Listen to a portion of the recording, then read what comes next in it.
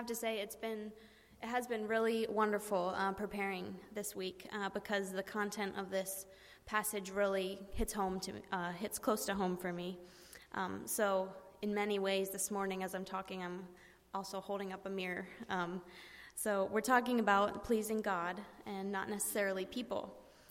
And I've often grappled with whether or not, my actions and my life are pleasing to God. Did I correctly respond in that situation, or did I make the right decision here? Is this my idea, or is it God's will? And so often when I'm asking those questions, I'm also seeking advice from other people as well. And I'm never sure if I'm hearing God's response as loudly as I'm hearing others' opinions. And sometimes what other people think and what might please them tends to take priority over really discerning what would be pleasing to God. However, in Paul's letter to the Thessalonians, he makes clear and defends his ultimate purpose of pleasing God, not people. So we'll look at 1 Thessalonians chapter 2, verse 1, and that is page 1169 in your pew Bibles, 1169. You know, brothers and sisters, that our visit to you was not without results. We had previously suffered and been treated outrageously in Philippi, as you know, but with the help of our God, we dared to tell you his gospel in the face of strong opposition. For the appeal we make does not spring from error or impure motives, nor are we trying to trick you. On the contrary, we speak as those approved by God to be entrusted with the gospel. We are not trying to please people, but God, who tests our hearts. You know, we never used flattery, nor did we put on a mask to cover up greed. God is our witness. We were not looking for praise from people, not from you or anyone else, even though as apostles of Christ, we could have asserted our authority. Instead, we were like young children among you. Just as a nursing mother cares for her children, so we cared for you. Because we loved you so much, we were delighted to share with you not only the gospel of God, but our lives as well. Surely you remember, brothers and sisters, our toil and hardship. We worked night and day in order not to be a burden to anyone while we preached the gospel of God to you. You are witnesses, and so is God, of how holy, righteous, and blameless we were among you who believed. For you know that we dealt with each of you as a father deals with his own children, encouraging, comforting, and urging you to live lives worthy of God, who calls you into his kingdom and glory. This journey through Thessalonians is also very fresh to me because it wasn't long ago that several of us concluded a Bible book study by Beth Moore on Thessalonians. And so I'll reference some of her insight on the passage, as well as a commentator, David Guzik is his name. At the beginning of the passage, Paul starts out by assuring the Thessalonian believers that their time there was not without results. It wasn't in vain, it wasn't a failure, even though Paul had to kind of rush out because of the opposition. He fled in the middle of the night. So he's just reassuring them it wasn't a failure. He's clarifying because of some false accusations that would have been made by the Jewish leaders to discredit him. In verses 2 and 3, Paul reminds the Thessalonians that even before coming there, he and the others had already suffered in Philippi, and they still had the courage and strength to preach to them. So he's saying, don't listen to those guys. They're trying to make a big mess. We were there because we wanted to be, to share the gospel and to live with you, even against the opposition. And Guzik writes, despite what some of Paul's accusers said, he did not just preach the gospel when it was easy or convenient. He knew what it was like to speak boldly for the Lord, even in much conflict. I have to wonder if Paul received a kind of adrenaline rush from his ministry, because physically he must have. His body was kind of in a fight mode. He was persecuted so often. He was in life-threatening situations for the gospel several times. He had just gone through a flogging at Philippi before coming to Thessalonica, and now he's being ridiculed again. Beth Moore said it this way: instead of being once bitten, twice shy, Paul was once bitten, twice bold. They were not driven by deceit, impure motives, or a desire to please people. They were driven by purpose to please God. Have you ever felt that kind of purpose, that you're focused and nothing can stand in your way? That passion to really make much of Christ and what he's doing. Paul was not without fault, but he sure was not held captive by any fear or trust, lack of fear or trust. He knew he was approved by God, and he knew only God was testing his heart, so he wasn't speaking to please people. A couple years prior to writing to the Thessalonians, Paul again makes his stance clear when he writes to the churches of Galatia. In chapter 1 of Galatians, he says, "Obviously, I'm not trying to be a people pleaser. No, I'm trying to please God. If I were trying to please people, I would not be Christ's servant." This is how serious he is. And this is where I want to camp for a while on what it means to please God. What we don't need to worry about is that pleasing God will be a dull life, void of any happiness. In fact, it's much the opposite. Charles Spurgeon wrote, "Man cannot please God without bringing to himself a great amount of happiness. For if any man pleases God, it is because God accepts him as his son, gives him the blessing of adoption, pours upon him the bounties of grace, makes him a blessed man in this life. Without faith, it is impossible to please God. That is to say, do what you may, strive as earnestly as you can, live as excellently as you please, make what sacrifices you choose, be as eminent as you can for everything that is lovely and of good repute.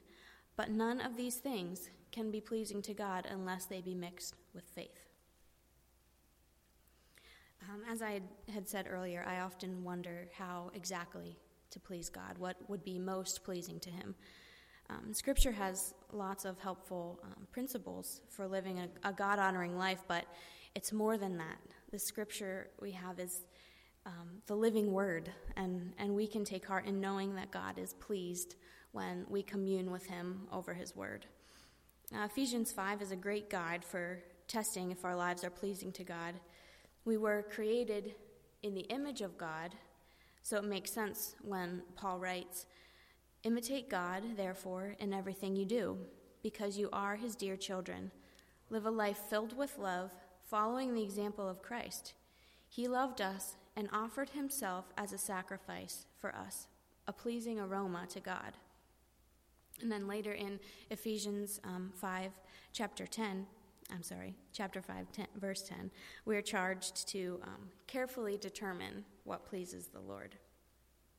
And this goes hand in hand with Paul's statement in the latter part of verse 4 that says he, God alone, examines the motives of our hearts. And Beth Moore that notes that the verb test and examine there, it translates, it's a present and continuous testing. It's not a pop-up test designed to catch us off guard. God is ever testing our hearts. His love for us is also present and continuous. We say, trust God, yet we agonize privately over whether he can be trusted. However, he knit us together. He knows the number of hairs on our head, and he knows our thought processes. And praise God, he took care of our sin and reconciled us to himself, but he didn't even leave us after that. He sent his Spirit, comforter and guide, our intercessor. And in Romans 8, Paul gives a beautiful description of the Spirit working in and for us.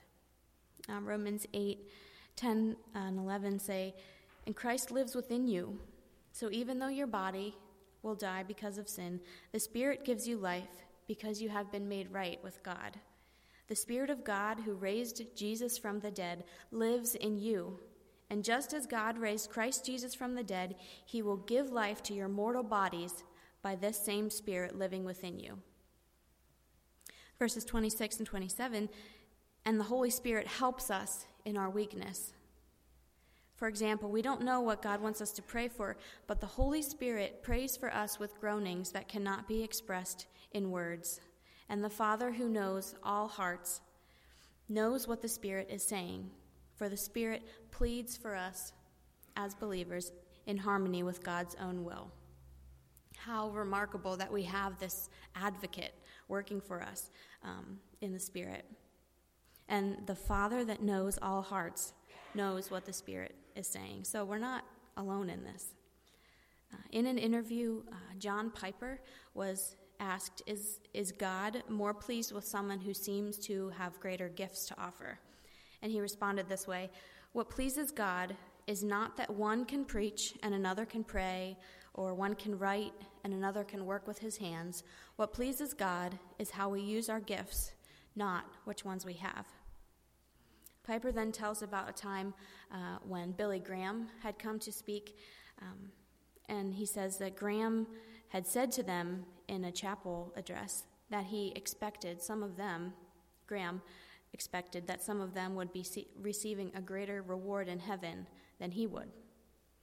And they looked at him kind of skeptically, and he got very serious and said, "Do you not understand that God rewards faithfulness, not fruitfulness?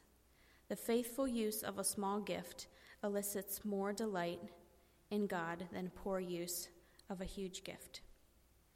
I think this is so important to remember, that God's ways and his examining of our hearts go beyond our own logic. It seems Paul had a firm grasp on that. It's evident in our passage that he was not seeking his own personal glory, which is why in verse 5, Paul can say, "Never once did we try to win you with flattery. We were not just pretending to be your friends for your money." The definition of flatter is to try to please by complimentary remarks or attention, to praise a compliment insincerely or excessively, to represent favorably or gratify by falsification. Beth Moore says, "Flattery seeks favor by wearing a mask that mirrors the other person in the best possible light." But on the other end of the spectrum, we have encouragement and affirmation and exhortation. These are edifying behaviors that Paul exemplified. I think we need more of this, less empty flattery and more thoughtful encouragement, especially from those who are further along on their faith journey than we are. We should look for the best in others, their most Christ-like attributes and behaviors, and encourage them. This was Paul's resolve, too, to honestly encourage, not flatter, because he did not esteem praise from man in return. His reputation wasn't the most important thing to him. Paul's driving purpose was to please and glorify God. He was also very sensitive to the Spirit, so glorifying God could look different in many situations. But regardless of his circumstance, Paul's identity was rooted very deeply in Jesus and not the opinions of others. If you're like me, as I was reading this passage, I wondered, if Paul is so secure with who he is in Christ, why does he seem to be defending himself for like 5 verses? This question brings us back to the topic of pleasing God. And if pleasing people has any part in it, I would tend to argue that yes, we do need to be concerned about our brothers and sisters' perspectives. The question is to what extent. I came across another article by John Piper entitled, "Does It Matter What Others Think?" In it, he sheds light on the different perspectives that are represented in Scripture. And if we compare our passage today in verse 4, where Paul says he does not speak to please men, with the passages like Romans 14 and 15, it seems at first they're in opposition to one another. In fact, the title of chapter 15 in my New Living said, "Living to Please Others." So I was like, I'm not sure what to do with that. But in his article, Piper clarifies, how is the tension between these two groups of passages to be resolved? The answer? By realizing that our aim in life is for Christ to be magnified in our bodies, whether by life or by death. In other words, with Paul, we do care, really care, what people think of Christ. Their salvation hangs on what they think of Christ. And our lives are to display his truth and beauty. So we must care what others think of us as representatives of Christ. Love demands it. But notice where the accent falls. Not on our value or our excellence or our virtue or power or wisdom. It falls on whether Christ is honored by the way people think of us. Does Christ look great because of the way we live? It matters to us whether he does. And Piper continues, yes, we want people to see us with approval when we are displaying that Jesus is infinitely valuable to us. But we dare not make the opinion of others the measure of our faithfulness. We dare not make the opinion of others the measure of our faithfulness. I know I felt I could breathe a little easier after reading that. Piper helped to clarify the balance of pleasing God, not people, and pleasing God and people. In the next section of verses, Paul compares he and his team to innocent children or a gentle mother taking care of her children, nurturing them. He's again making clear to them his sincerity. Guzik notes that the phrase Paul used in verse 8 is a rare verb. In the English Standard Version, it reads, being affectionately desirous of you, we were ready to share with you not only the gospel of God, but our own selves as well. Paul's preaching was effective because he gave to the Thessalonians not only the gospel, but himself as well. It was real. They could see it in his life. It has been said that people don't care how much you know until they know how much you care. Paul gave both his care and knowledge to the Thessalonians. Paul genuinely loved and cared for people. He walked with them, and they shared lives together. In the same way, we can walk with one another on the journey, not to please only other people, but because it is pleasing to God and brings him glory when we represent him well with our lives. I'll invite the worship team up and close with a quote from Beth Moore.